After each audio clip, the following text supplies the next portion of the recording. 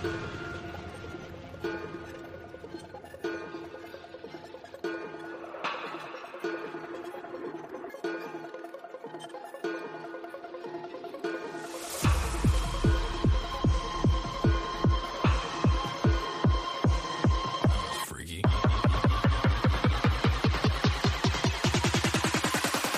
me a break.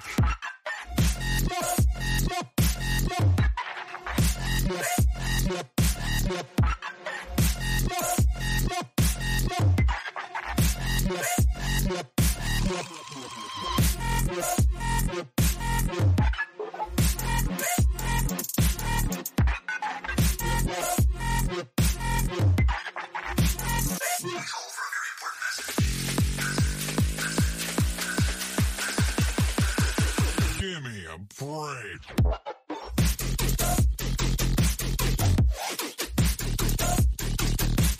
Give me a break.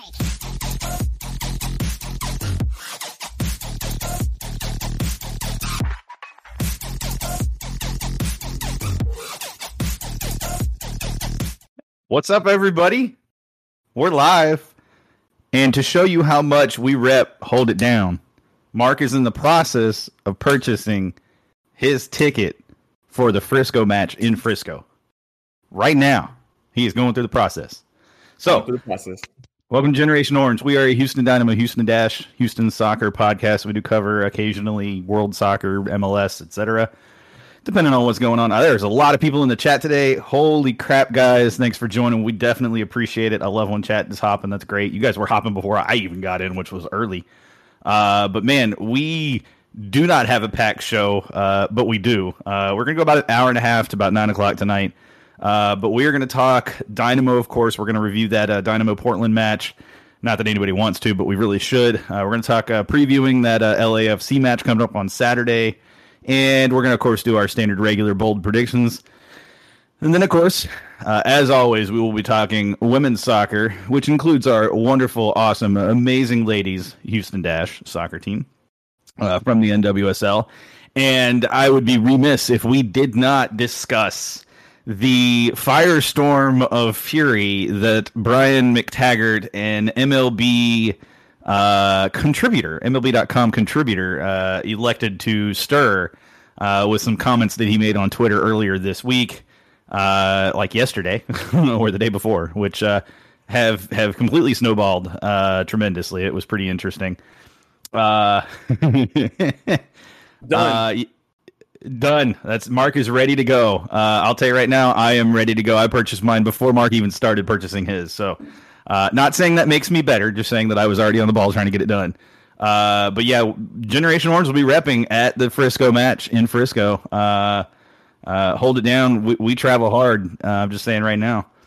I don't know if y'all have listened to I can't remember their name, but Laura Gomez and Theo have a podcast. I'm sure Jake can link it.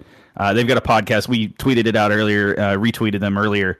It starts around the the fourth minute, somewhere right in there during that podcast, and they start talking about it. And her complete just dismantling, Laura's complete dismantling of Brian was amazing. Hell yeah, we travel hard.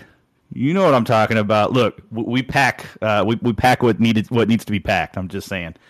But yeah, that's actually all I have planned to talk about tonight. All we have planned to talk about. But I am certain, based on my knowledge of my good friend Mark over there, that he's got things he wants to talk about that I haven't even touched on yet. But before we get rolling into that, Mark, you are wearing a special piece of merchandise today. And I just want to give it a shout out because I was asking you about it and you told me, and I was like, and he was like, no, I'm gonna go change. I'm like, no, don't change, dude. Keep it on. What are you wearing over there, Mark? Tell people what you got on.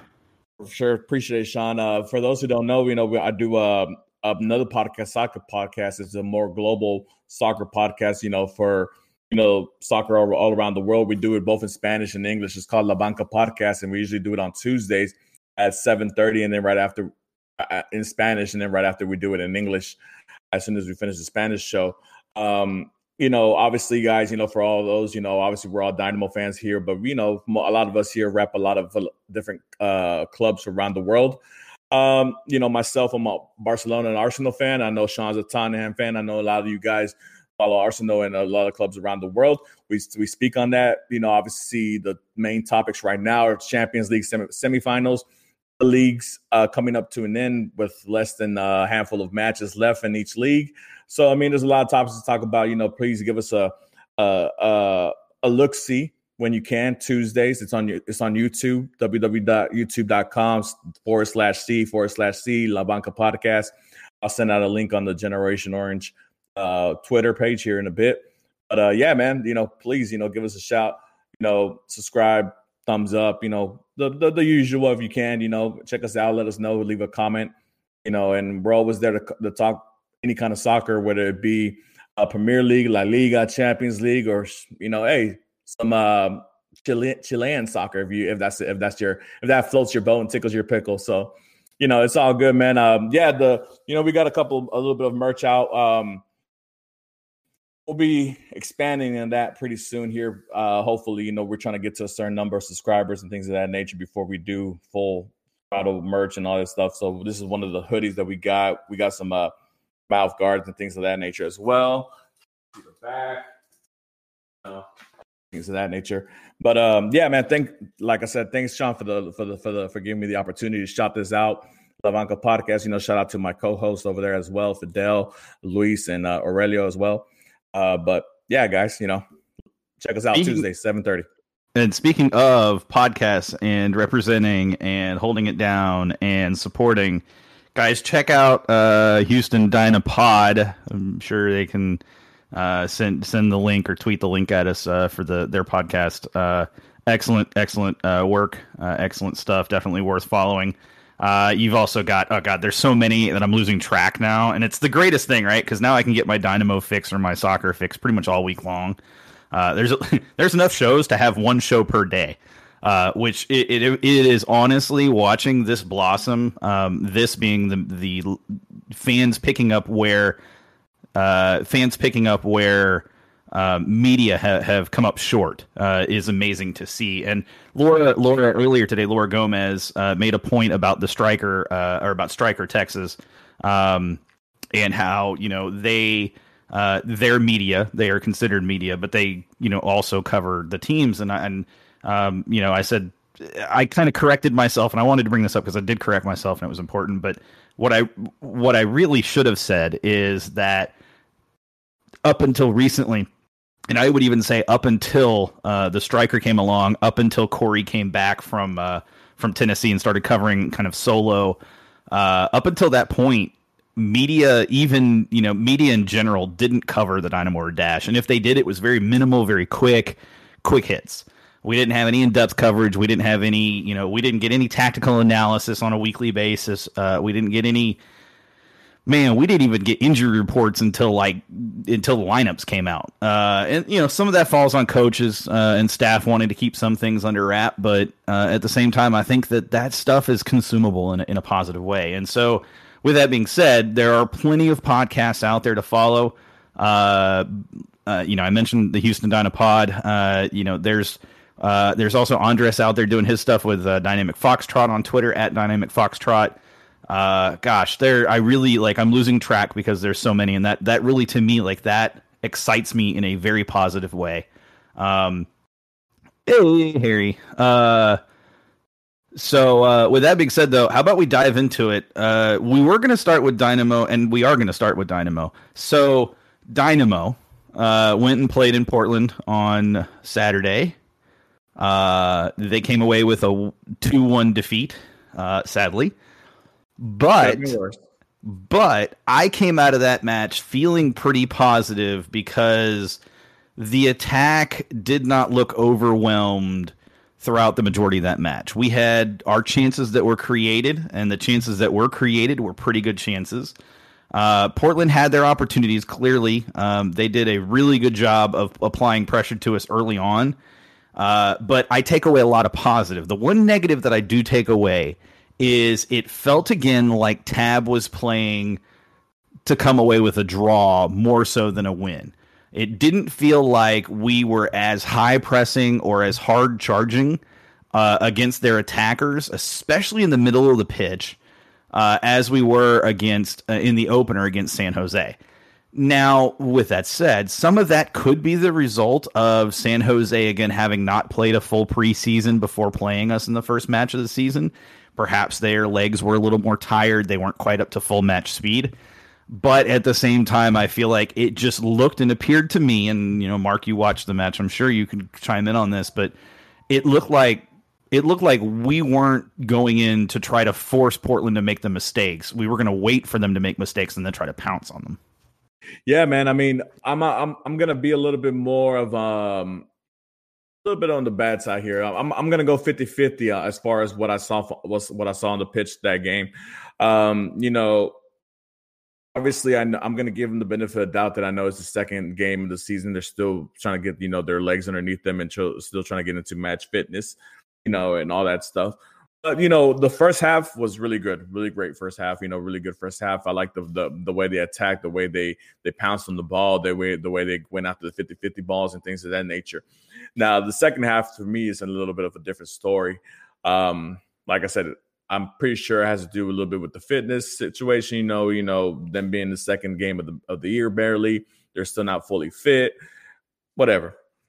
I'm a little disappointed in the fact that the consistency isn't there where it needs to be still, And like I said, I'm gonna hold back from being hey, negative, whatever. Because I'm not that guy. I want the team to do good. I know that the Dynamo have dug themselves a deep hole prior to Tab being here, and I know we're trying to climb out that hole. And I know it's not going to be a quick process to get out that hole, right? So, but I do see improvement, like you said, Sean, and I do see a lot of things going on that I do see better from the players. One thing that I don't like, the fact that you mentioned that seeing that Tab was playing for the tie. Obviously when you're 2-1 down, and obviously in a couple of minutes of down or left in the game, yeah, you play for the tie. But I always go, especially with the Dynamo's record history on the road, man, you just go out there and just give it your all and try to get that win, right? But like I said, if they would have got the tie, hey, it would have been a plus.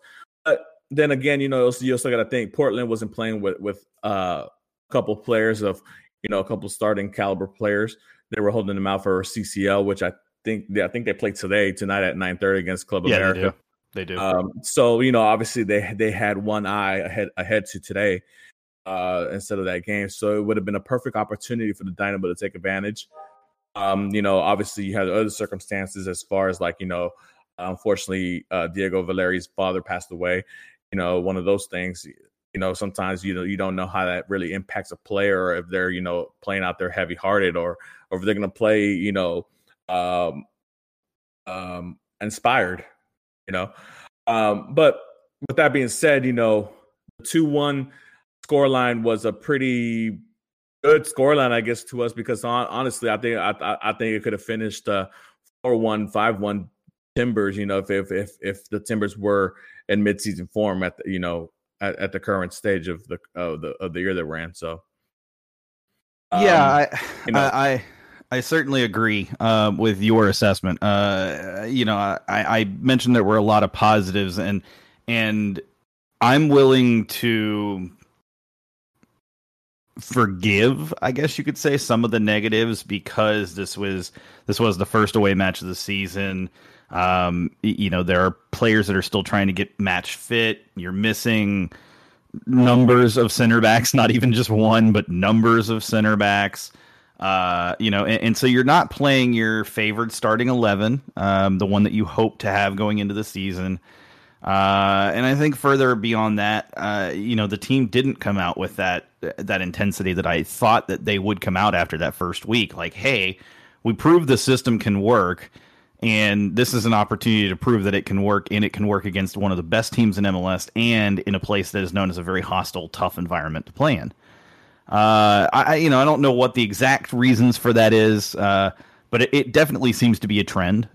Portland definitely outshot us on the night. That's not unsurprising given home teams typically do that.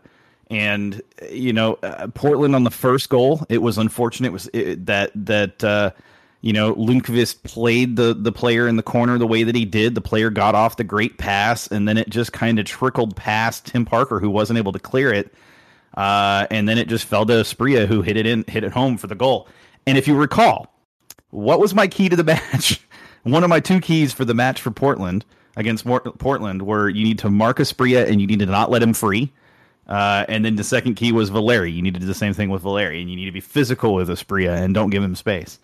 So when it happened, I just literally I was upset because I knew I was right. It was the worst. But besides that, I want to talk about a couple of players in particular that I thought actually played pretty well.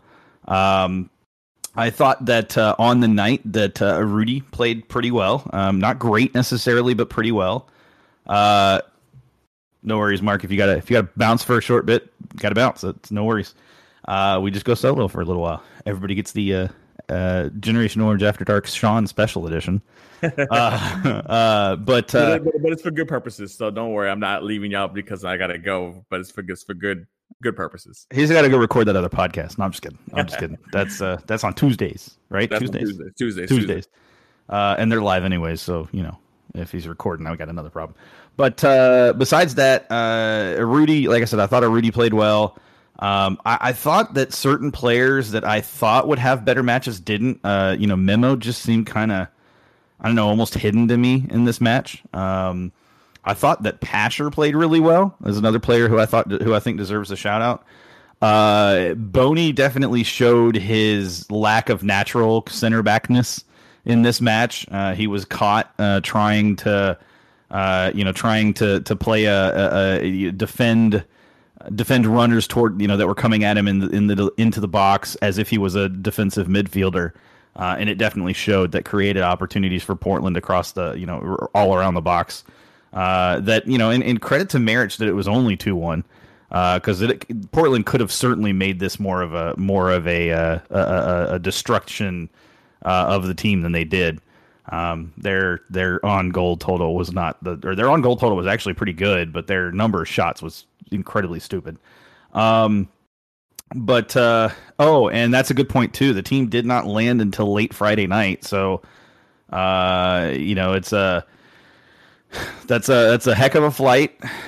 Late Friday night means that you probably don't get a ton of sleep going into Saturday morning, although they probably slept in as late as they want since it was such a late Saturday match. Are they? Do you know they're still having those restrictions as far as, because people are flying more often now. So I know last season was because they only wanted the teams to be there for a certain amount of time and then get them out as quickly as possible. Is that still the protocol right now? I mean, especially since they're flying around to different cities now, further away. Because if it isn't, then that's something where I think they need to logistically figure out something better for the players. I know maybe they want to get that extra day of training at home, but if it's going to be one of those things where, especially when you go into the West Coast, maybe that you want to take advantage and maybe get there a day before. An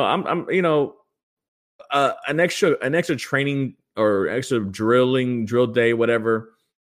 I don't really see the point in it, especially if you're going to lose rest.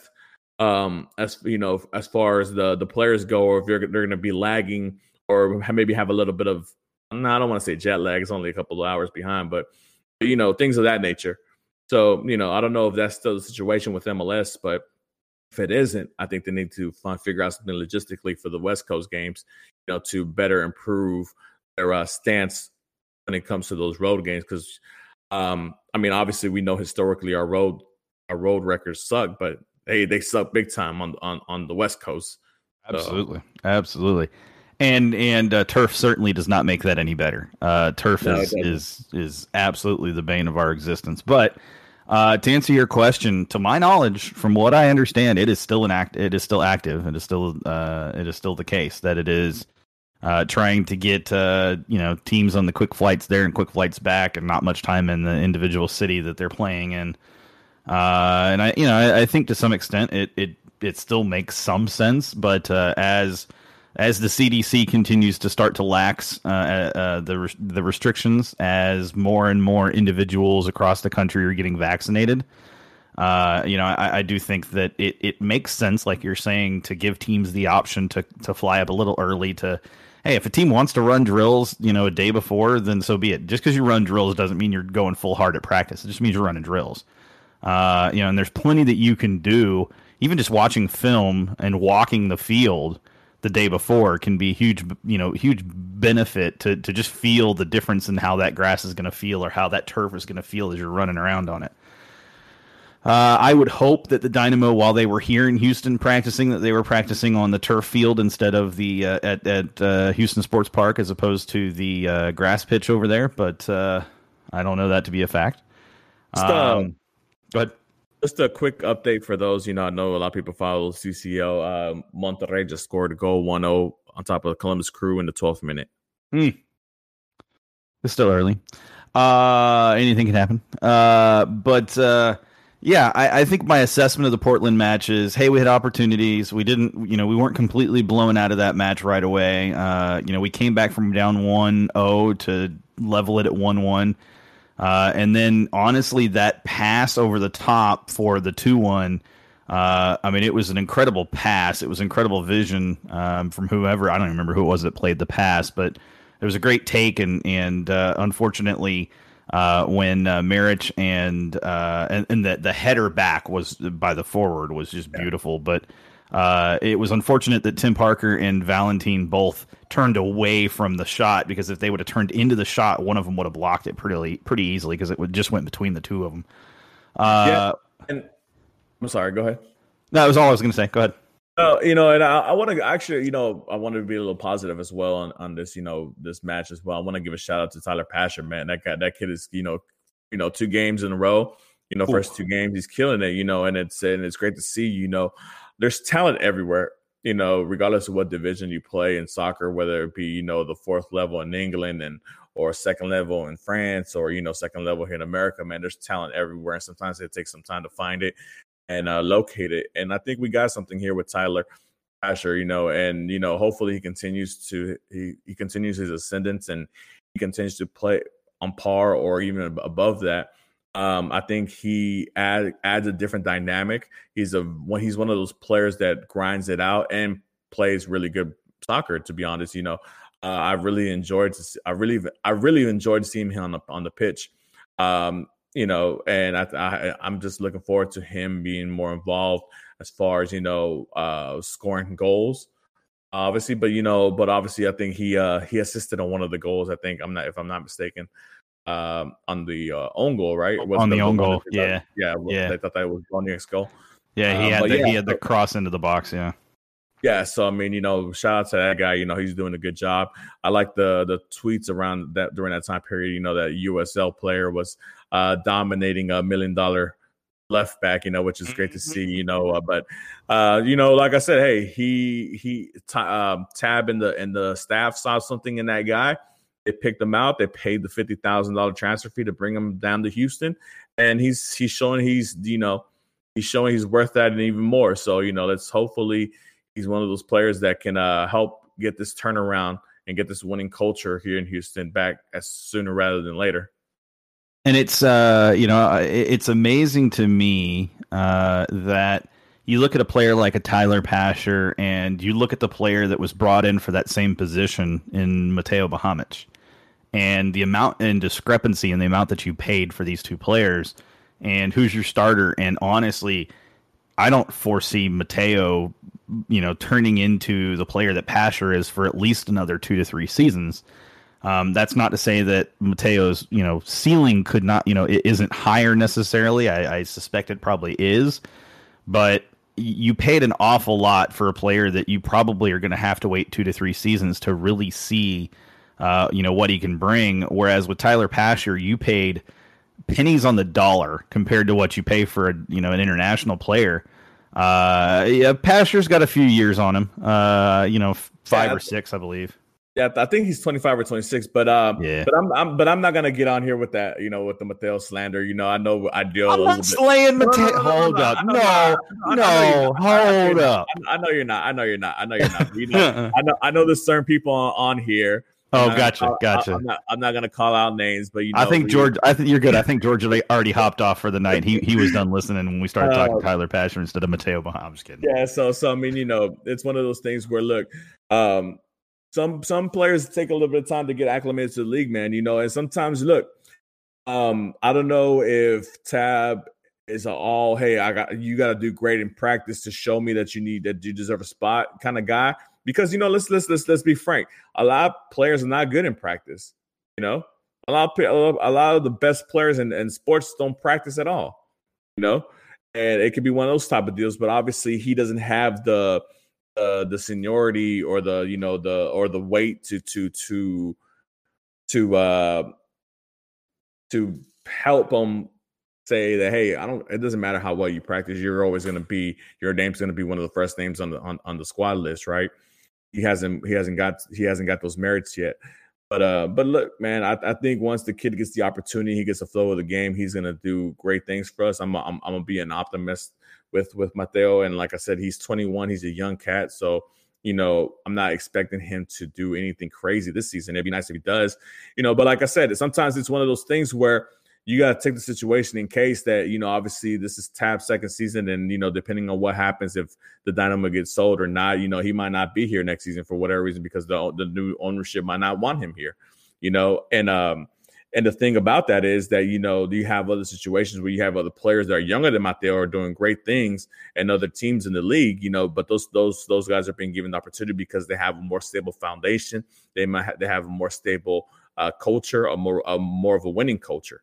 So, so I mean, it just depends on the opportunity and the situation that you're involved in, man. I think Mateo is brought up here for a reason, and I think he's going to be a great asset to us, whether it be this season or next. But like I said, I'm not here for that bashing. I know I see Georgie just hop back on, so I know he's going to say a little something on the chat, but yeah, man, I think the kid's going to be good, but talking about Pasher, Pasher, obviously he started out great, 2 great games for him. And let's hope he continues, because obviously if he has if his level's up here, that just means that Mateo and whoever else, Lassiter, Fafa, whoever else is fighting for that starting spot, Darwin, has to be that much better to dethrone him. So, like I said, Tab is all about competition in these positions. And the higher the talent in that position, the better, because that means that you have 2-3 top quality players for that position. So when you need to rotate, you don't miss a step. You don't miss a beat. Yeah. The only reason I brought it, because, people were talking about the age difference and, Mateo's still got time to mature, yada, yada, yada. You're absolutely right. He could turn out to be as good as he was hyped up to be, or, even slightly below that, and he's still probably a good pickup. My point was, though, regardless of Pasher's age, 26 to 28, 29 is prime soccer years in general terms, especially for a winger. And so you picked up the player right at the cusp of his prime. He's clearly playing up to the level that you were hoping for. And he has beat out, you just named a bunch of players. He's beat out every one of them for that right wing position.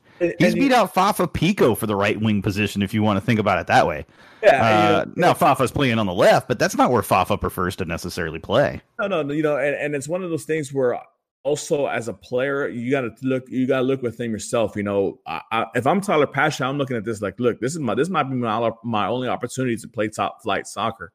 My age, I'm not as young as a lot of soccer teams would want me to be.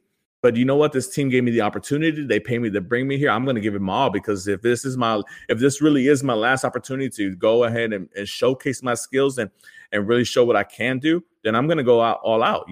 I'm gonna go through whoever I have to go through. I don't care if so-and-so came from Argentina, or so-and-so came from, or so-and-so plays for the Costa Rican national team, or so-and-so, has won titles and with Club America and Santos, and, played high level soccer in Liga MX. That doesn't matter to him.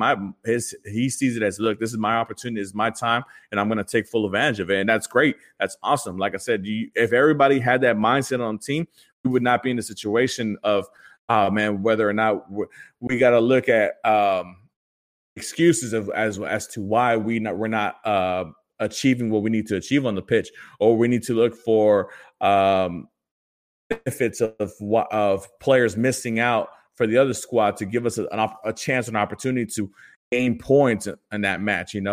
That shouldn't be the reason if everybody had that same mindset that Tyler has. And, like I said, big ups to him, big props to him. 2 great games for him, and let's just hope he keeps it going.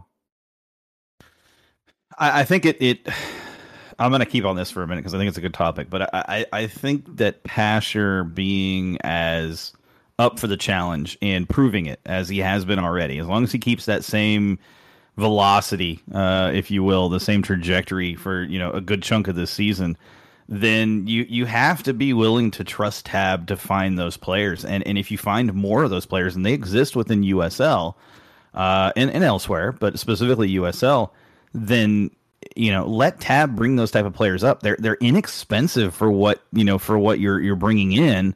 And I'll be honest, I would take a bench full of Tyler Bashers in a heartbeat over some of the players that are on our bench. And the cost of that would be no more than a veteran minimum contract, which frees up more money for your other veterans. So it's just interesting. I'm glad to see it. I'm glad to see that they saw the opportunity and saw the potential. They landed a player coming out of the USL that a lot of people had a lot of respect for coming out of the USL, but also a player who's lived up to that hype, because that doesn't always happen coming out of USL. With that being said, that's a good 20 minutes on the previous match. Let's talk the match coming up on Saturday. Dynamo versus LAFC. Here in Houston at BBVA Stadium, a 2:30 p.m. kickoff, probably closer to 2:45. Let's be real. Maybe even closer to 3 o'clock by the time they actually kick off. Obviously, there are a lot of players on LAFC that you have to account for and you have to be aware of. Do you think that Vela is going to be available and playing this match? Well, I've heard reports that both Vela and Rossi are not going to be available for the match. I am so sad to hear that report, Mark. Just so brokenhearted. Well, shoot. I mean, look at my fantasy team, Rossi being out of whatever. But we're gonna talk fantasy in a bit. Don't you worry. Yeah.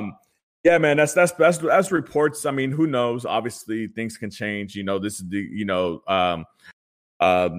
Rossi can be feeling better, or Vela can be feeling better, and they can be a game time decision. But up to this point right now, it doesn't look like neither Vela or Rossi be starting. But LAFC is full of depth. They're one of the top teams for a reason. Bob Bradley has done such a great job with that squad since its inception and 2 seasons ago. And he's gonna make sure that whatever players go up there and play up front are gonna do what they need to do to win this game here in Houston. Now it's on the Dynamo's terms to counter that and be able to take advantage of the situation of whether or not you're missing 2 of the top 5 players in MLS, and take advantage of the opportunity and send a message, that nobody's going to come in here and bully us around. Because let's be honest, that San Jose game, even though we won, we kind of got a little bit of luck on that one, and you need a little bit of luck every once in a while, especially in a long season. But I kind of want the luck to be a little bit later on, and when we're getting tired legs, not the first game of the season, So, but I'm just hoping for a better showing at home. As far as defensively, I think the attack will always be there at home, especially in home games, especially with the players that we have now up front. But yeah, if Rossi and Vela are not playing, I fully expect the Dynamo to go out here and get this win, because if they or if they lose this game, man, it's disappointing, because when are we going to be able to get over that hump and go to the next level? Where you have, LAFC is one of the top teams, if not the top team in MLS, but they're losing. They don't have their 2 top players. I mean, yeah, I was just going to say, we were saying the same exact things going into Portland. There were thoughts that Valeri may not play at all. Ebobisi was already ruled out for the match. Steve Clark was ruled out for the match, their goalkeeper. So you had a huge opportunity. And Sebastian Blanco was out too. You had a huge opportunity to pounce and to put a little space between yourself and the top, some of the top dogs in MLS. You have the same opportunity here in this match. LAFC undefeated coming into Houston. If they are missing Vela and Rossi, that obviously is a huge help to the Dynamo. But make no mistake, this LAFC team, their depth is not anything to just expect that it's going to be an easy match by any stretch. This is going to be a tough match. They are still a very good team, even without those two players. Those two players just take them to the next level.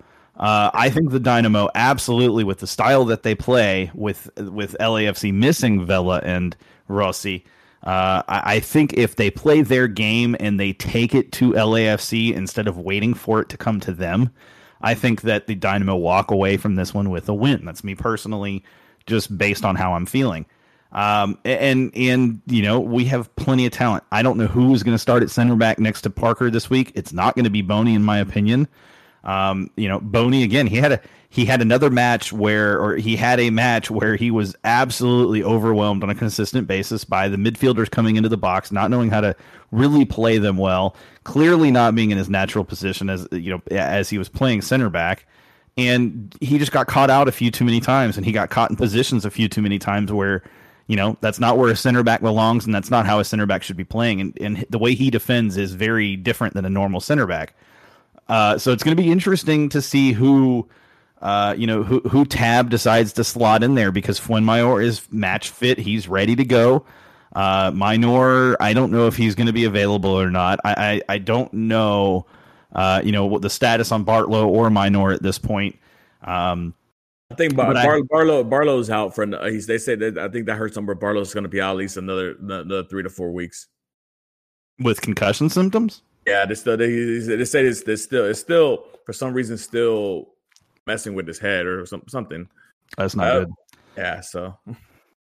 Well, hey, I'm okay with that if it means that at the end of it he's ready to play and he's not symptomatic and putting himself into danger. I'd much rather him sit out a third of the season, and then come in strong than try to play it too early, too quick. Go ahead. Let me ask you a question, man. Obviously we just got done praising Tyler Pasher and the quality he's brought to the Dynamo this season, right? And I think that obviously we know a lot of the players that came in because Tab has had some experience with them prior. Players like Derek Jones, Joe Corona, things of that nature, especially like players like Fafa Pico. But I want to speak specifically on Fafa Pico because I think I mentioned it I was talking to somebody about it on Discord, and I was telling him, like, man, Fafa for some reason to me isn't doing what he needs to do. He's not living up to the billing, and I don't know how many games I'm willing to give him. If that's me from my standpoint, as far as him being as my starter, obviously if he does well in this game versus LAFC and he scores a goal or he assists or he just shows that he's really involved with the offense, obviously that gives him more of a leash, which is great. That's one of the reasons we brought him. But when do you? I mean, as if I put you in Tab's shoes, and I think obviously I know Tab is a little bit more. I think he's a little bit more, conservative, and I think he wants to give these guys an opportunity, especially because he's worked with these guys before. But how long is too long? Because obviously one thing that they don't lack is wingers, right? They have Lassiter, they have Darwin. He's still working up his match fitness. Obviously, Georgie over here in the chat is throwing out who do you put in Bahamich as a question mark. I don't know if he's being sarcastic or if he's being sarcastic. He's completely being sarcastic. Yeah, I know. Man, I can't wait till Bahamich shuts him up, man. It's gonna be good. I'm gonna be right there in his face. But anyways. But like I said, how long do you give Fafa if his performance is still lackluster? Because I mean, Moxie, he's played great. He scored first goal. In the first game, he plays up front. He holds the ball as a number 9. I'm not as big of a fan as Moxie prior. Obviously, I don't think he's that dominating number 9 that we need, that can score, that can, take the game over. I don't think that's his style of play. But, for the first 2 games, he's done really well. Obviously, Pasha has done really well. Derek Jones is the minutes he's gotten, he's done well. Corona done okay. But Fafa, to me, honestly, has been below average. And let me ask you this, because I think this better frames it for me, what you're really asking about. What do you expect from Fafa in that winger position specifically? Well, first and foremost, I mean, if this is just me being a general soccer fan, right? If you're gonna decide to choose and pick that number 10 shirt to wear, that number 10 weighs a lot. Heavy lies the crown or whatever. That number 10 speaks a lot. So if you're gonna pick that number, and you better perform like a number 10. But I mean, obviously, our prior number 10 didn't perform as a number 10. That's why he's no longer here. Fafa as a winger, I mean, he has the speed. He has the speed. We all know that. But, I mean, I don't need him just to go out there and run. I need somebody a little bit more tactical. The speed is great.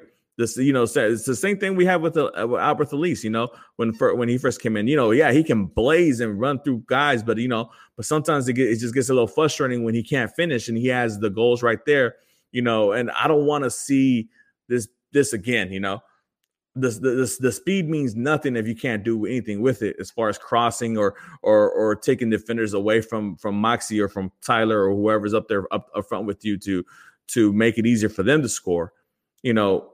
When all you're doing is just running around and not doing anything with it, I don't care for the speed, to be honest. As a winger, I mean, especially with all the hype of him being, he's worked with Tab, he understands the system. He wants over here and come and do great. He wants to be one of the leaders of the squad. Great. But I need you to show it on the pitch, and 2 games in, I haven't seen it, honestly. And guys, if I'm wrong, tell me I'm wrong. I mean, I'm willing to, debate about it, and see the reasoning why you think Fafa should be given another chance. But to be honest, if this LAFC game he doesn't do well, if I see him in game 4 in the starting 11, then that just tells me that it's just Tab, going with his guys, which is not something that I want to see.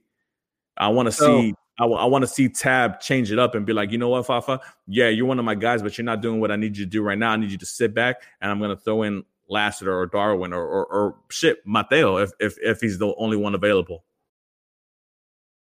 Excuse me. So I'm pulling this from a what I consider to be an unbiased source. And the reason I'm pulling this is I actually completely disagree with you. I think that Fafa has been fine. I'm not looking for a world beater at 30 years old on the wing. I'm just not. And the proof of this is the fact that among our players, Fafa Pico has the 4th highest player rating from WhoScored.com across our 2 matches. That comes from a couple of different specific categories, and I'm going to point to some reasons why you're right and some reasons why you're wrong. The number one thing, and keep this in mind, this is a player that plays in a position that typically does not do this. He has won the most aerial duels for our team out of the entire team. That includes our center backs at 3.5. The next closest is Tim Parker at 2.5. That's aerials won total, not per game. His shots per game is 1.5, which is ranked up there, tied for 4th technically. And across his minutes, he's had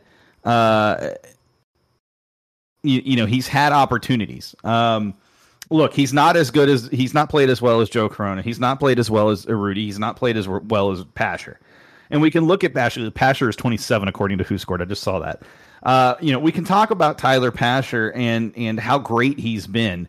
And I think that actually hurts Fafa's case because you have a player that's coming in that hasn't played in MLS and has made Fafa look expendable. The thing is, one of the primary reasons that Pasher has had those opportunities is you look at the number of times that Tyler gets that ball out wide and he's got one defender to beat. When Pico typically gets that ball out wide, he has two defenders coming at him immediately. Usually the outside back in either the defensive mid or the center back. Usually what most teams are doing is they know that the Dynamo want to get Fafa Pico involved, and so they're bringing that outside back to cover him and press against him. And then the other thing that they're doing is they have that defensive mid shadowed to his side intentionally. What's going to start happening about 3 or 4 matches, and we'll probably see it after this I don't think we'll see it against LAFC, but probably against Frisco. You're going to start to see teams starting to play Pasher more and leaving Fafa with more opportunity out wide. What's going to happen is when that happens, that's going to also allow Urruti to push more towards Pasher's side, which is going to create those overload opportunities and also going to give opportunities for players like Memo, Darwin Quintero, Vera, and Corona to run into the box from that midfield position. And Fafa won't have to make crosses. He'll be able to make shorter passes into the box. So go ahead. Oh, I was just going to say, to kind of back up your point, though, the biggest weakness that I see right now from Fafa is his passing percentage. His passing accuracy has been extremely poor. He barely has above a 50% passing accuracy. And when we're talking about MLS, we're talking about a winger. You really want them to have at least 60 to 65% passing accuracy. One thing I will note, and I want to state this, I would love to see Lassiter and Fafa rotating more, giving more minutes to Lassiter in exchange for Fafa, and also at the same time giving Fafa some rest so that he can be fresh every once in a while. I'm not advocating for one player to be the consistent starter over the other. I think rotating there is actually a really smart thing to do. Go ahead. And the reason I asked is because, obviously he's playing the left, right? Mm-hmm. The reason I asked is because, last season, the outcome the distribution and the amount of attack that we're getting from that spot last year, from being Darwin or Memo, because those are the two players that were rotating during the left last season, right? The number of goals and assists that we got from that spot last season, obviously Fafa has to do somewhere close to that.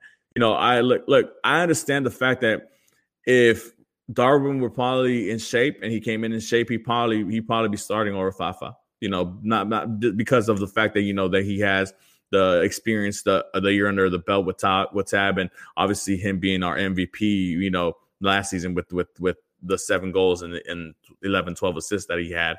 But obviously with that not being the case, I'm ready to. Like I said, if he doesn't show up for this LAFC game, I'm ready to throw Memo up in the left and bring Seren to play in the midfield. Take Seren's number. Take Memo's spot in the midfield. Move him up to winger and bring in Seren until you get Darwin back. Until Darwin gets back in match fit.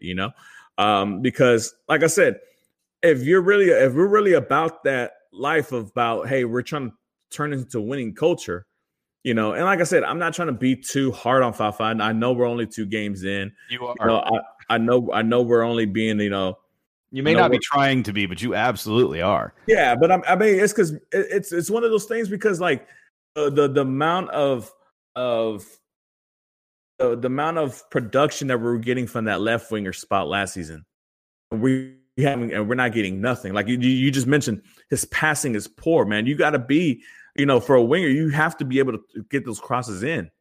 That's why. Yeah, absolutely. So I'm gonna throw this out there. You say, oh, that Quintero needs to start there. I'm gonna argue that point, and I'm gonna just use statistics to back it up. So as bad as again, I said Fafa was right around 50% pass accuracy. Do you want to know what Quintero's pass accuracy was in the last match in the like 12 minutes that he played? Oh, no, I'm sure it sucks. I mean, trust me, I saw the game. He wasn't really doing anything at all. I can tell. That man does not want to play for the Houston Dynamo anymore. Look, I can tell. But what I'm saying is the because you asked me what am I expecting as far as production from Fafa this season. I'm expecting if we're really going to turn this around, and make this a winning team, winning culture. I need him to get at least the same production that we got from last season at that position. So. And it might not be from him. Like I said, he just might be the guy right now because he's the fittest and and Tab has trust in him, because it could end up being Lassiter, or it can end up being Pasher being moved over to that side, and somebody being moved over to the right. But what I'm saying is, I need at least somewhere similar to the same amount of production on that left side what I had from last season. I hear you, and I understand it. I think that Fafa's preferred side is definitely not the left side. He can play the left side. That's not really his preferred side necessarily. I think you see that a lot more when Tyler and Fafa switch sides, and Fafa gets to play on the right side. You see Fafa with the ball more, and you see more pushing forward. It doesn't happen a lot. He doesn't get nearly as many minutes on that right side as Pasher does. But when it happens, it usually leads to some opportunities. There have been some incredible interchanges in passing sequences, including Fafa Pico, that happened because of Fafa Pico's connection with Urruti. And remember, they played together in Frisco for a year before Urruti went up to Montreal. And so there's a connection there. And I think, 2 matches in, they're still feeling out for some of the other players, not necessarily themselves.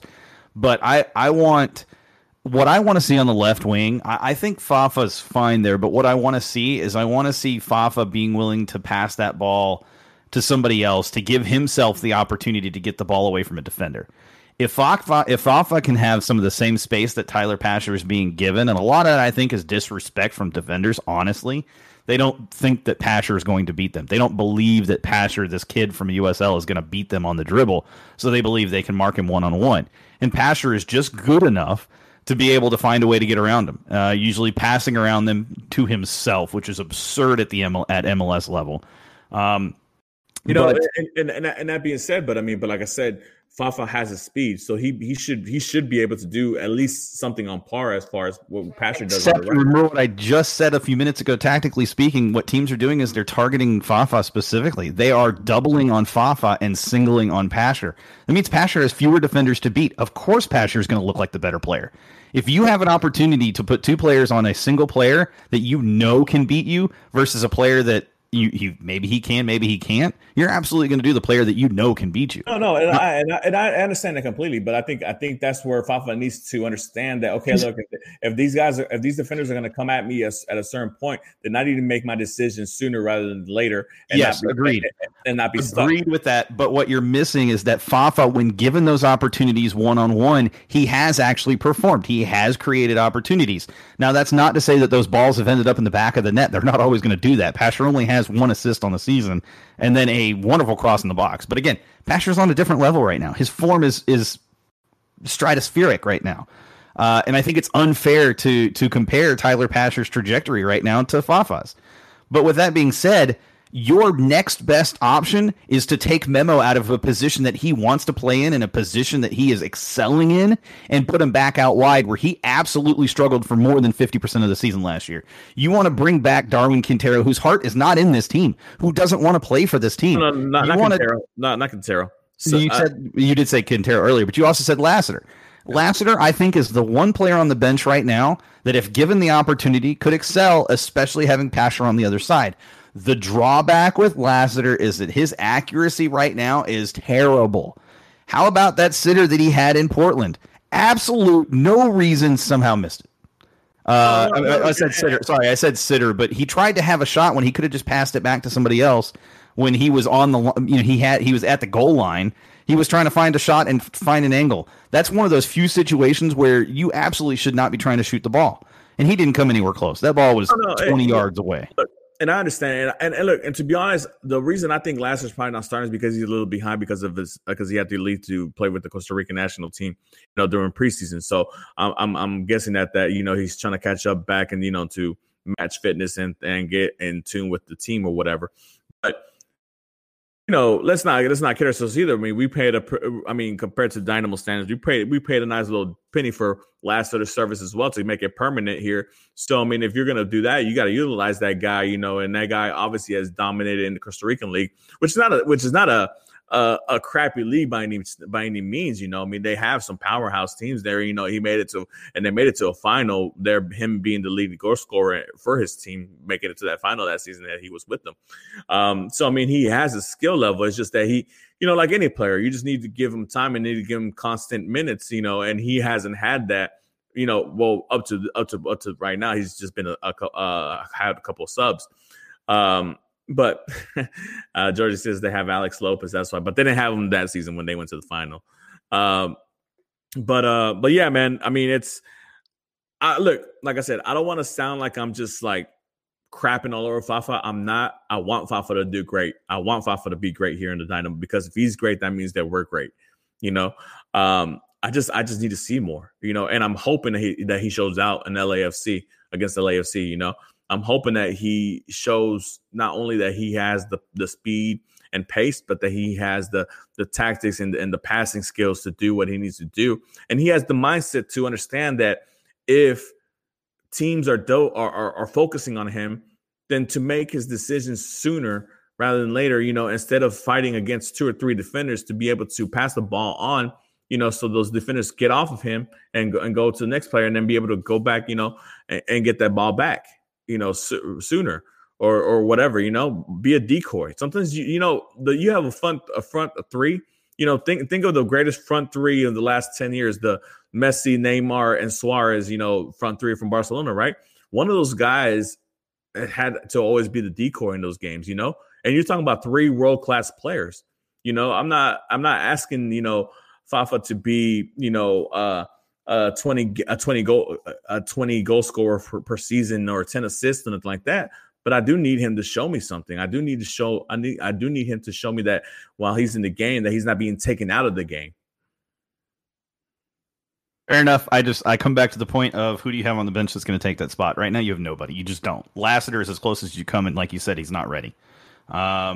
That's not to say he can't be after the LAFC match. For all I know, he might even start the LAFC match. We'll see. But at the same time, I trust Tab when it comes to that. Tab sees what's going on in practice, and I have to trust in Tab at this point. I mean, you know, again, he hit on Pasher. He knows what he's doing. I mean, what we're not seeing, maybe he sees. I don't know. We'll see. But enough about Fafa. Let's talk LAFC. They've kind of had an interesting rotation at right back. They had Latif Blessing play their one match. They had Tristan Blackman play there. That's not exactly a solidified position over there at LAFC. And that's the position that Fafa is going to be up against if he's the starter. And so who knows what might happen in this match. This is the perfect match for him to apply that pressure and to create the opportunities. So who knows? This might be his breakout party. You might see 2 assists, a goal. Who knows? We'll see. I think if I'm not mistaken, I think Eduardo Artesta is coming back. So if he is, that means that moves what's his name back to the right back. Is it Colombian? The Segura? Yeah. Segura. So we'll see. I don't know. I mean, it's still early. Obviously, you know, like I said, right now there's a lot of things up in the air. But as far as LA is seeing who's available and who's not.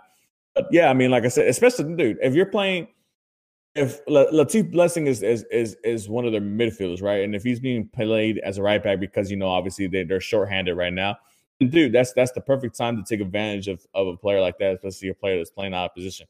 It's not act like, you know, these people are not taking advantage of Boniek playing out of position as a center back, right? So that's where they're focusing on, right? And we got to be able to do the same. We got to be able to really penetrate that weakness that whatever said team comes in with. And if that is the weakness, then we need to fully focus on that and attack that and apply pressure to that side. Yeah, so LAFC have played 2 matches. They won 2-0 against Austin. I think that's that result is one to look at. That's important. It was Austin looked like they had opportunities, but they were definitely not on the front foot. And then they drew against Seattle 1-1. You know, LAFC have surrendered 1 goal in 2 matches. It's a very low amount considering who they're missing. But they've also not been prolific scorers either. So this is a good match for the defense on our side as well to, stand up and be stout and not give up opportunities and not give up goals. There's going to be opportunities. There's going to be chances for us in front of goal, and we have to be accurate. We have to be decisive, as they say, in getting that ball in the back of the net.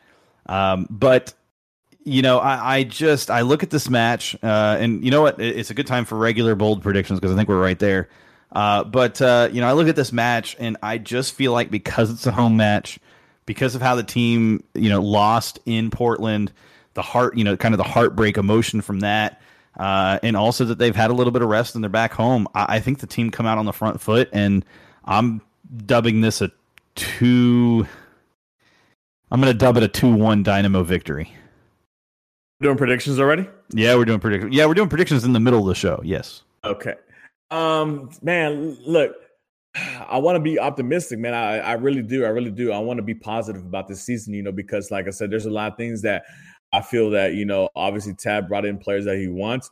We're getting LAFC at a time that obviously they're not fully fit at all. And they're missing, a handful of players that are really important to their squad. So I feel like they should take full advantage of the situation and really put the hammer down, man. A 2-1 score seems like a loss to me, even if they do win. I feel like they should dominate this game, especially because they have all their starters. And that's the only weakness we have is a center back right now. But even with that, if they don't have Rossi or Vela, I mean, it's not really that much of a weakness. You're kind of on par now. So, man, I'm gonna go a little bit more optimistic than 2-1 score. I'm gonna go 4-2 score. Oh boy, that's a lot of goals, fans. Yeah, I mean, dude, that match. Look, it's predicted to be a beautiful day, 2:30 in the afternoon. You're expected to have I think they went up to 50% capacity for the stadium. Yeah, and it's reported that it's gonna be sold out to the 50%. I mean, dude, this is the time to show out. This is the time where the Dynamo should be planning to attack the ball and take advantage of the fact that the LAFC are not coming here 100% and really just put their foot down to the next press. So Nestor says 1-1, the only non-Dynamo victory so far predicted. George has 3-1 Dynamo. Yeah, he said 1-1. Come on, Nestor. We need to be more positive. Muy positivo. So keep the predictions coming. All right, bold prediction time. Mark, what you got? Bold prediction time. Man, what was my prediction last week? Man, I don't remember. Because I guess it didn't even hit. Because if it would have hit, then I would have remembered. Let's see. I mean, look, the way I was talking about 5-5. Look, my bold prediction would be a 5-5 hat trick. Oh wow! So let's. You put him on blast. I got you. You put him on blast. Use that little reverse psychology going on. I got you. I'll put him on blast, and now my bold prediction is going to be a 5-5 hat trick. So he's gonna bust out. I see it. So we need something like that. We got Nestor with LAFC scores on a penalty. George with Patrick gets a goal in the first 10 minutes. Yeah, that's awesome. I'm going to go completely in a different direction. Corona has a hat trick and assists. 3 goals for the Dynamo. A couple of a hat trick of assists or a hat trick? A hat trick of assists. Yes, not goals. A hat trick of assists. Okay. But still, it's still pretty damn amazing. Pretty good. That's my bold prediction for the week. I don't feel it. I'm just saying if anything's going to happen, it's going to be something crazy like that. So we'll see. Well, look, look, this is what I'm talking about. Like, when we need to get off the fact that, that we need this to happen for the team to win. We need to stop being like that. And we need to actually put a stamp, on the fact that, we're out here. This is our turf. This is our home. And we need to defend that, and like I said, Saturday is going to be a beautiful afternoon, 2:30 game. Like I said, they're expecting for the full capacity of 50% to be there. And why not show out to these people? Why not show out to these people who are willing to go out there and watch you play? So I don't see why this wouldn't be a great time for the Dynamo to go out there and score 4 goals, like I said, and for Fafa to show out and score that hat trick. Absolutely. Now, switching gears real quick, let's talk a little MLS fantasy. You doing okay over there, Mark, in fantasy? Need some advice and pointers because I can help. I mean, my fantasy in MLS is for Messi to come play for the Dynamo. Wrong fantasy. Sorry, it's clearly not for you to score actual points in the league. That's for sure. But, hey, you know what? Look, man. You beat me last week. I won't lie. You beat me last week by 4 points when I had 3 players that didn't even play. 3 players that didn't play, and you barely beat me by 4 points. Look, I guess for the weekly standings, because I guess that's what matter. I mean, obviously at the end of the day, all the points that they get tallied up. I mean, I think I'm in 5th place or whatever. Yeah, you are. You're in 6th. You're in 6th. Sorry, you're not in 5th place. You're in 6th. Okay. So not even top 5, man. And 2 of my best players have not been playing, and for some reason I have no idea. And they're top, and they are heavily paid players. I've missed Alejandro Pozuelo for the last 2 games, which for whatever reason I don't. Why is he not playing? And you keep playing him. Like at some point, you just got to be like, all right, maybe he's not going to play next week, so I'll play somebody else. 4 points is better than no points, my dude. Exactly, and he's costing me $10 million, and then on top of that, Diego Rossi's not playing, which is a $9 million player. Man, dude, I can be. I'm still holding my own. Thankfully for Chicharito, who came out here and is torching MLS right now. But aside from that, dude, Diego Rossi, Alejandro Pozuelo have let me down. But if I would just change it to somebody who at least playing, I would be higher than 6. I'm just saying. This is my first time ever playing. You might eventually creep up and match my 3rd place right now in the league. I am as good as bad as I've been, which I haven't been very good. 107 points. I'm behind Diesel's Diamond Dogs by about 14 points, which is easily something you can make up in a couple of weeks, no problem. Yeah. I am going to tell you right now that I have changed tactics going into this week. Dude, I had to. Dude, I said this. I've already committed to this because, first of all, I didn't know there was an app for this because I was on the website, trying to do the website thing, because like I said, it's my first time ever playing. Sure. MLS fantasy. So I don't know all the gist. I still haven't even figured out how to change the damn formation. So I'm still playing a 4-4-2. and on top of that, so I finally found out there's an app. So I got the app. So now I'm ready to look. I can check whenever the teams are about to play, see the lineup. If they're not playing, take off those players not playing and replace them with somebody of equal quality or whatever, depending on what players are available at that time.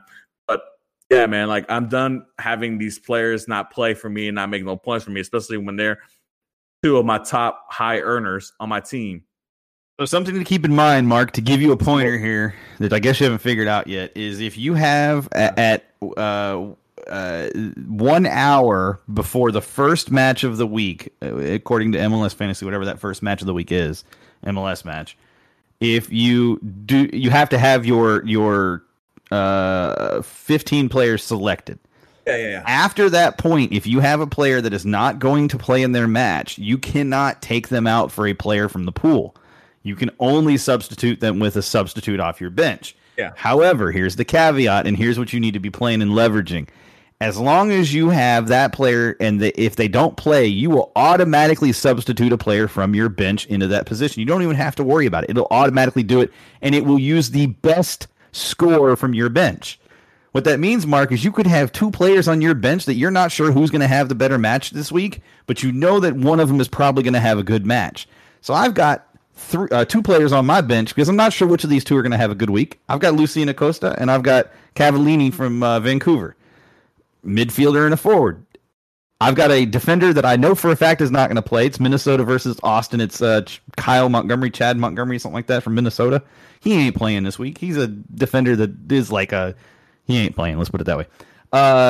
So the rest of my lineup, I feel pretty good that they're going to play this week. So, what's up, Parts Unknown? How's it going? No, it's all good. You can always be late here. We don't mind. A lot of times we're late. So, hey, turnabout's fair play. But I'm just giving you this pointer, Mark, that it's okay to not have all your starting lineup start as long, or even play, as long as you know that you have at least 2 players on your bench that can start when one of those players does not start. So last week I had a player that got me 8 points from my bench, 9 points from my bench, because I had a player that didn't start or didn't play. No, yeah, and I understand that. That's why you have the bench player, right? Yeah. But think about it. Look. Let me tell you my midfield from last week's game, right? So I have Rodolfo Pizarro, Inter Miami. Eddie Reynoso, number 10 for Minnesota United.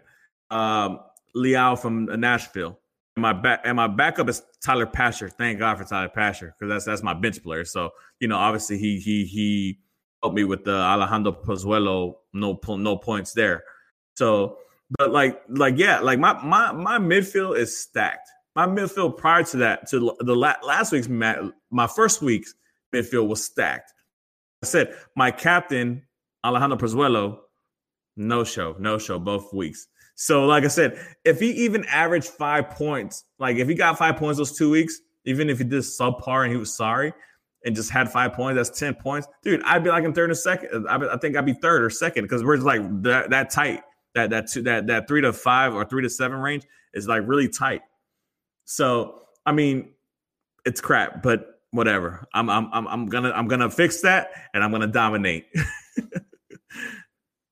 I'm waiting for that time you start dominating. I'm going to give you a rundown of my fantasy lineup real quick, just so that you can get a little pointer here, Mark, and figure out how to join that top 3, because I want you to be there with me. It's really important. So I switched up. I had been keeping a couple of different keepers in goal, but this week I've decided to go out on a limb, and I've got Brad Guzan starting in goal against New England. New England against England. I've got Gutierrez from Vancouver starting in defender. I've got Brolt Guillard from Philadelphia starting at defender. No, that's Montreal. Sorry, from Montreal. Of course, it's Montreal. It's a French name, of course.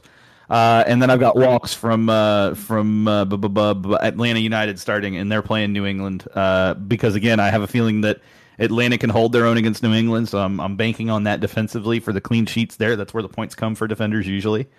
I've got Darren Asprilla as one of my midfielders, a very cheap option at $4.9 million, by the way, worth a pickup. That he scored a goal last week. I have Mayor from Seattle, because they're facing the Galaxy, and even though the Galaxy have played well, Seattle have also played well. Even in that 1-1 game last week, he still had like 8.5, 9 points, something like that. Yeah, you could see it, right? I'm telling him who to start. He's going to do it right now. No. I got Randall Leal from Nashville, who has had incredible point scoring for a guy that's only $7.5 million. You should go look him up, Mark. He'll save your lineup. He was on my team. I have him on my team. That's good. I also have Joe Corona, because we in this league we do have to have a Dynamo starter every week. He's my only Dynamo starter. In fact, he's the only Dynamo player on my entire team this week. I've got Julio from RSL, $8 million forward, who currently is averaging 12 points per match, which is absurd for a forward that is underrated. And then I got Chicha, because you can't knock Chicha right now. Chicha's the way he's playing. You just got to go with the hot hand. Chicha has an average of 15 points per match across these first 2 matches. And then again, my bench, the other 2 bench players don't matter. They're just $4 million players to take up space. But I got Lucian Acosta and Cavallini.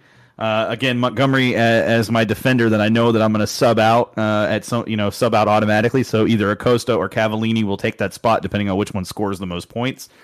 The other advantage to having two sub players that you are fairly certain are going to start and have good weeks is that if you have another player that for some reason doesn't start due to a very late injury, you get the advantage of not having to worry about it and just playing off your bench.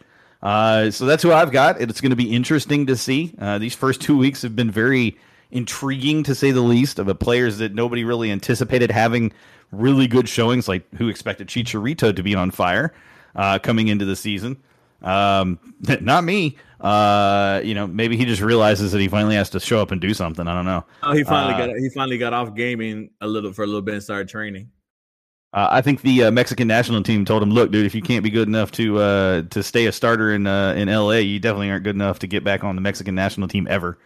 Yeah, that's my lineup this week, and I'm feeling pretty good, which usually scares me because when I feel good going into a week, I always end up with a miserable week. Last week, I think I had 48 points or something like that, which was pretty low. I was like bottom half, if not lower, but somehow still holding down that third position in the league. Yeah, I ended up with 54 points last week. 52. Nice try. Okay. 52 you beat points. me off. I know because you beat me by 4 points. Yeah. Okay. So yeah, I ended up with 52 points, but again, I didn't have no captain score because Pozuelo was my captain, and I didn't have no Rossi. So, you say that my captain was Brenner from Cincinnati, and the reason that happened was because I didn't switch my captain before the matches happened for the week, and I kicked myself because I was never intending to have Brenner be my captain. I was pretty sad, but this week I got it held down. Don't you worry, my captain's gonna have a good week, and I don't even think it's Chicharito. Actually, I probably need to check that. It might be Chicharito. I'll tell you my team right now. For this is just the preliminary. Guzan, I had Brad Guzan for the first 2 games. Thankfully, CCL doesn't count because otherwise he would have been torched. Yeah. Tim Parker is my Dynamo, my only starting Dynamo player. I have Walker Zimmerman, Rosenberry from Colorado Rapids, and Fontes from Sporting KC, with Sam Junkwa being my backup because Junkwa ain't playing. He ain't ready to come back. I just need a cheap option. Yeah, for sure. Midfield, Nani, Eddie Reynoso still. I mean, I think I'm good with him going against Austin. Rodolfo Pizuelo and Roman Leao from Nashville, with Tyler Pasher being my sub. My forwards, Chicharito because Chicharito, and Gonzalo Higuain. And then my backup is Chris Harris from Cincinnati, who actually has been doing. You know what? Shout out Harris from Cincinnati, man. This guy, the last, I haven't got no points from my forwards either aside from Chicharito, obviously, right? And obviously he's scored enough to make up for the lost points that I didn't give with Rossi. But obviously I got points with Harris because Rossi didn't play. So shout out to that guy.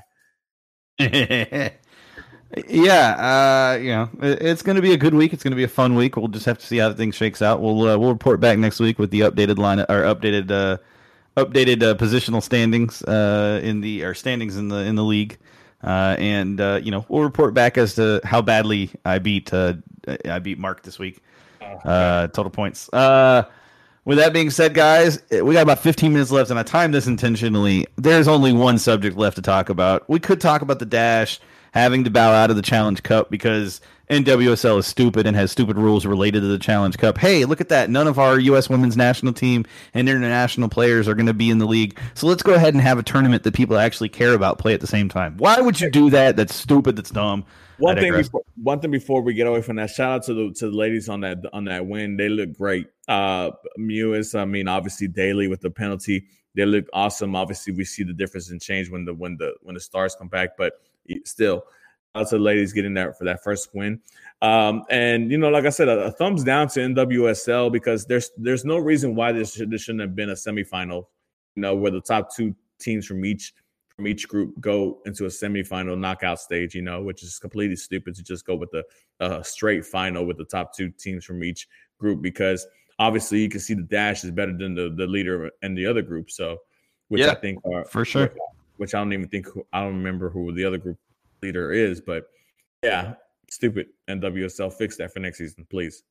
Absolutely, and to Jake's point, the win against KC was amazing. The international players being back, the U.S. women's national team players being back, there was no doubt who the better team was in KC, and it was your Dash. It was our Dash. It was my Dash. It was. But I'm looking forward to the regular season. I think Dash are going to make some noise, man. And hey, I wouldn't be surprised if instead of lifting the Challenge Cup, we're lifting the NWSL Championship. Yes, sir. I keep saying it. I'm going to speak it into existence at this point, but. I sincerely believe that this is the year for the Dash. They have the right team. They have the right players, the right leaders. The only thing I'm worried about is the Olympics, and frankly, I feel like they can get through that, and they're going to have a good enough season before that point that, really that'll just be them coasting through. Yes, sir. Go ahead. Oh, no, yes, sir. Let's go. All right, yes, sir. All right, so now we're going to talk the real stuff. We're going to get real for a minute. So earlier this week, Brian McTaggart, again, he's a guy that covers MLB. He's a contributor for MLB.com. he decided to stick his foot in his absolute mouth. The Dash were awarded an award. Were selected for an award for best Houston franchise moment, Houston sports team moment of 2020. Why this is important is this was the first, and for those that are listening, you already know this, but this was the first championship that the Dash had won. It was the first time that they had competed in a tournament. It was the first time they went deep into anything, and they did it in a way that was impressive, and it was very unifying, and it was very, it was very good to see. It was very positive coming out of that, and they did it by uniting as a team. And there have been plenty of posts about that and talking about that.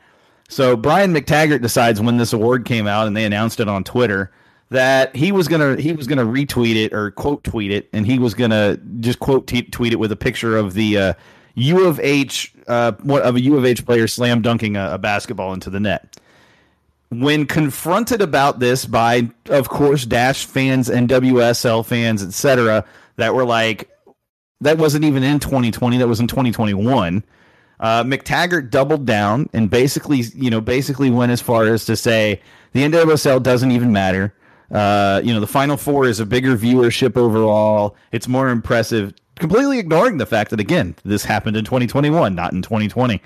And just continued to just demean the play, the quality, the work, the effort of not just the Houston Dash, but the NWSL and women's soccer players across the world by basically bashing the women's, the game of women's soccer.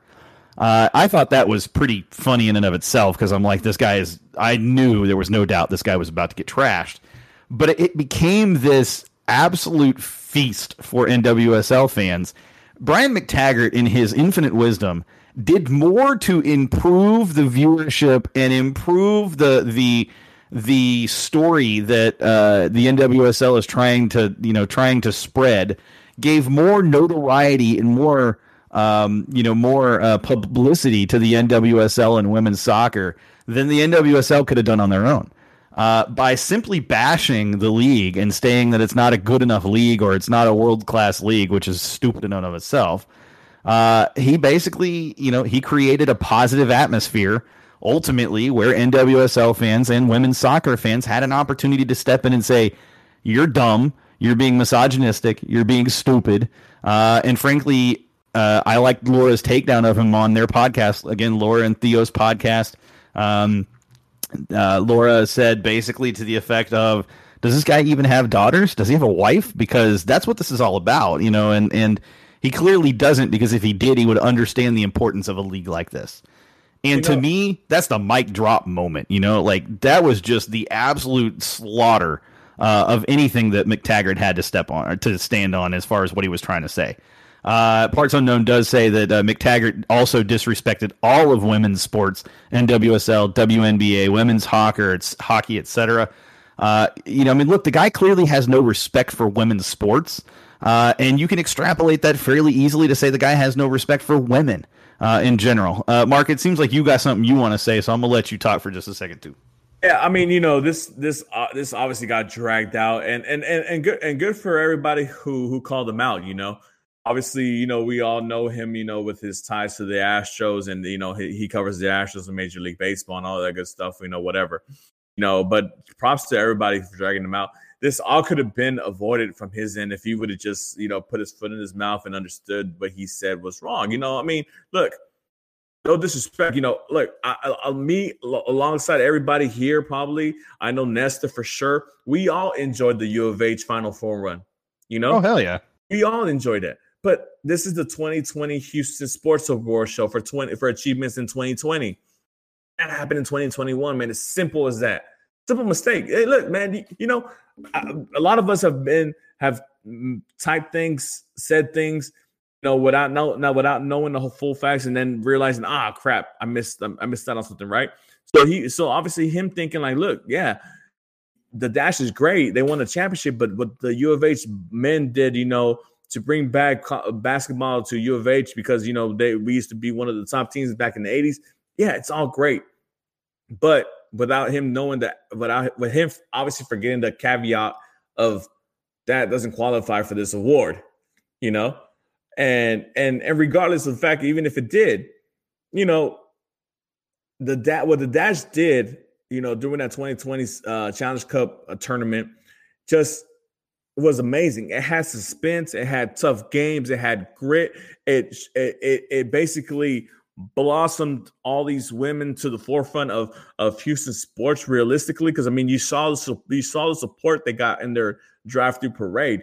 You know, it just brought a whole bunch of different types of eyes to the Dash players.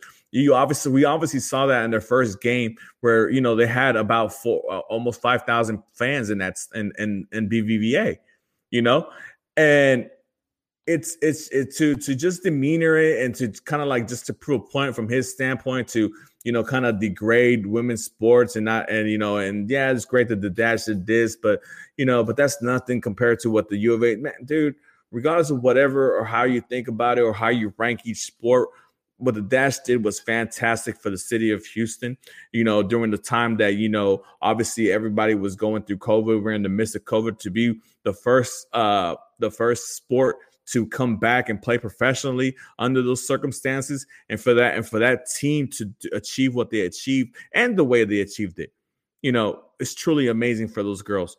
And they wholeheartedly deserve that award that was given out to them by the Houston Sports Awards. And I applaud them for giving them that award, you know, because like I said, a lot of things happened last year. You know, they could have easily gone with, you know, the Astros, you know, to a postseason run or whatever, you know, I mean, whatever. But, you know, the fact that they actually dug deep and they came out with the Dash, you know, and decided to put the Dash forefront, that's great. And then on top of that, like you said, I'm one of those that, you know what, what's that saying that I'm losing my thought here. All publicity is good publicity. Yeah, so, yeah. You know, and let's be honest. You know, McTaggart obviously has a huge following because of his MLB ties and, you know, Astros and all that stuff. So the fact that, you know, that we even had him talking about the Dash and NWSL, you know, brought more eyes to these girls and these ladies, which in itself I'm happy for. If I'm looking for a bright side out of this whole fiasco, is that more eyes have been given to the Dash, Houston Dash, and those ladies, because they deserve it.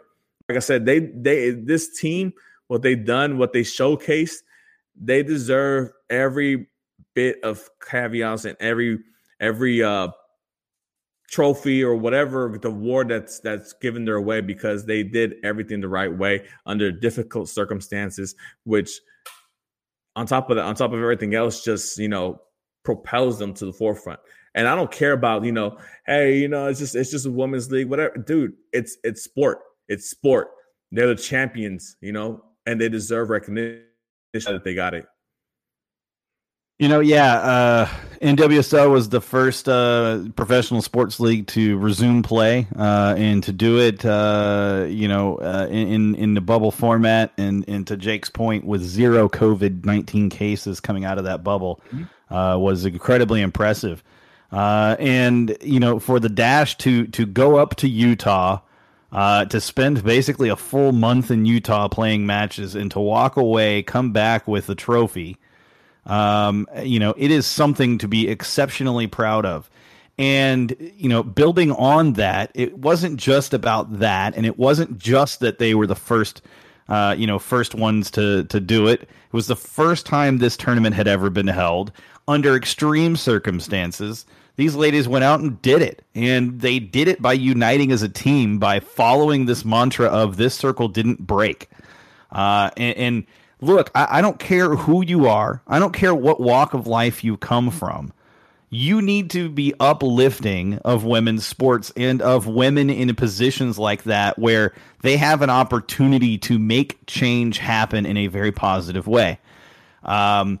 Look, it is disrespectful, the amount of demeaning that McTaggart did, intentionally or otherwise, to the NWSL, to women's sports, and to the Dash. And it was incredible to me to see the support come from not only fans, but we had players from the Houston Dynamo and Zarek Valentine step up to the plate on Twitter and defend why the Dash deserved that award. I saw incredible amounts of people just from all walks of life coming to basically stand up and say, you're an idiot, McTaggart. These ladies deserve this award. This team deserves this award. They earned it. Look, U of H, for all that they did in 2021, they had a great season. They didn't win it all. They didn't walk away with the championship. And some can say they've faced greater challenges along the way. I disagree completely, but that is neither here nor there. Zarek was on another level, bro. If you haven't seen those tweets, I recommend you go find Zarek's account. We've tweeted and retweeted it before, but incredible stuff from Zarek. I mean, the fact is, if and when I have a daughter, or if and when I have a wife, which hopefully happens at some point in my future, if and when, I have women in my life, I want them to know that I will support whatever they do. And it does not matter if it's that they decide that, they want to go be astronauts, or they want to go, be the leader of the free world and become president of the United States, or, whatever it is that they want to do, I'm going to support them. Hey, and Sean, yes. Sorry to interrupt you. Columbus Crew scored 1-1, tied 65th minute. Colorado also scored apparently, or was that George? George said Colorado. I don't know what match he's he might be talking Columbus. He might have just fat fingered or just it's Columbus. He was celebrating so hard that he dropped his beard. He mistyped. Sean for The Bachelor. I'm not so sure about that. I am an eligible bachelor. Do not get me wrong, but I would not do well in The Bachelor. Slide in the DMs, ladies. Slide in the DMs. Hey, at Gen Orange Radio. That's right. At Gen Orange Radio. Hook it up on Twitter. Yeah. I am available. I'm just throwing that out there. If there's any ladies, no, I'm just kidding. But seriously, though, I am available. Anyways, I digress. But yeah, Sean, I'm sorry to derail you like that, man. But yeah, it's good. It's and like I said, I applaud Zarek. He's been at the forefront for women's sports, especially women's soccer, ever since he's gotten here. And I'm sure prior to that as well. So applause to him. And just everybody who came to the defense of the Dash. Like I said, this is just one thing where, like, dude, you made a mistake. You wanted to compare two sports and two achievements, which is great, which is okay, but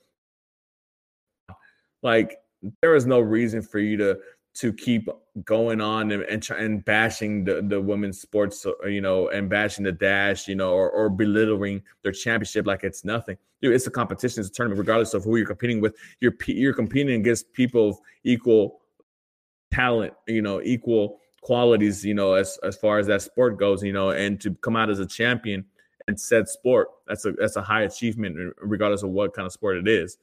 But yeah, man, if anything, I'm glad that it brought more eyes to the Dash and brought more of a support towards the Dash. And I won't be surprised if the next Dash match is a more packed crowd. I don't think there's any doubt now that the U.S. Women's National Team players and the international players are back. It's a different ballgame, folks. It is absolutely a different ballgame. With that being said, though, it is time to call it a night. As fun as it has been, we both have lives and jobs and everything else to get back to. I've got things I got to go do as well. Guys, thank you very much for tuning in. As always, if you could do us a favor and like and subscribe to the channel, the Twitch channel, twitch.tv/GenerationOrange. Do us a favor and like us on Twitter. Follow us on Twitter. Like us too, but follow us on Twitter at Gen Orange Radio. Marcus at Chase Agovia. Make sure you guys check out La Banca Podcast on YouTube and on Twitter. I think you guys have a Twitter, right? Yes. Oh, well, no, Twitter. not yet. Oh, no, not yet. But they're working on it. Yeah. Working on it. It's coming. Maybe. Hey guys, and before we go, see you all Saturday for all those who are going to be there against LAFC. I will not be one of those there, but that's okay. I'll be eating barbecue in y'all stead. It's all good. And then also follow me on Twitter at Sean Ringrose. You didn't give me a chance to even get mine out there, sorry, bro. Man, that's sorry. rude. That's rude. But no, seriously, thank you guys. Yeah, that's right. Hit up them DMs. Slide in them DMs. But seriously, though, guys, also, if you can do us a favor, we do have the audio version of the show posted up until last week's show, and hopefully we'll have this one posted sometime before the weekend. Hit us up, anchor.fm/GenOrange. Hey, guys, we'll see you next week. Hold it down.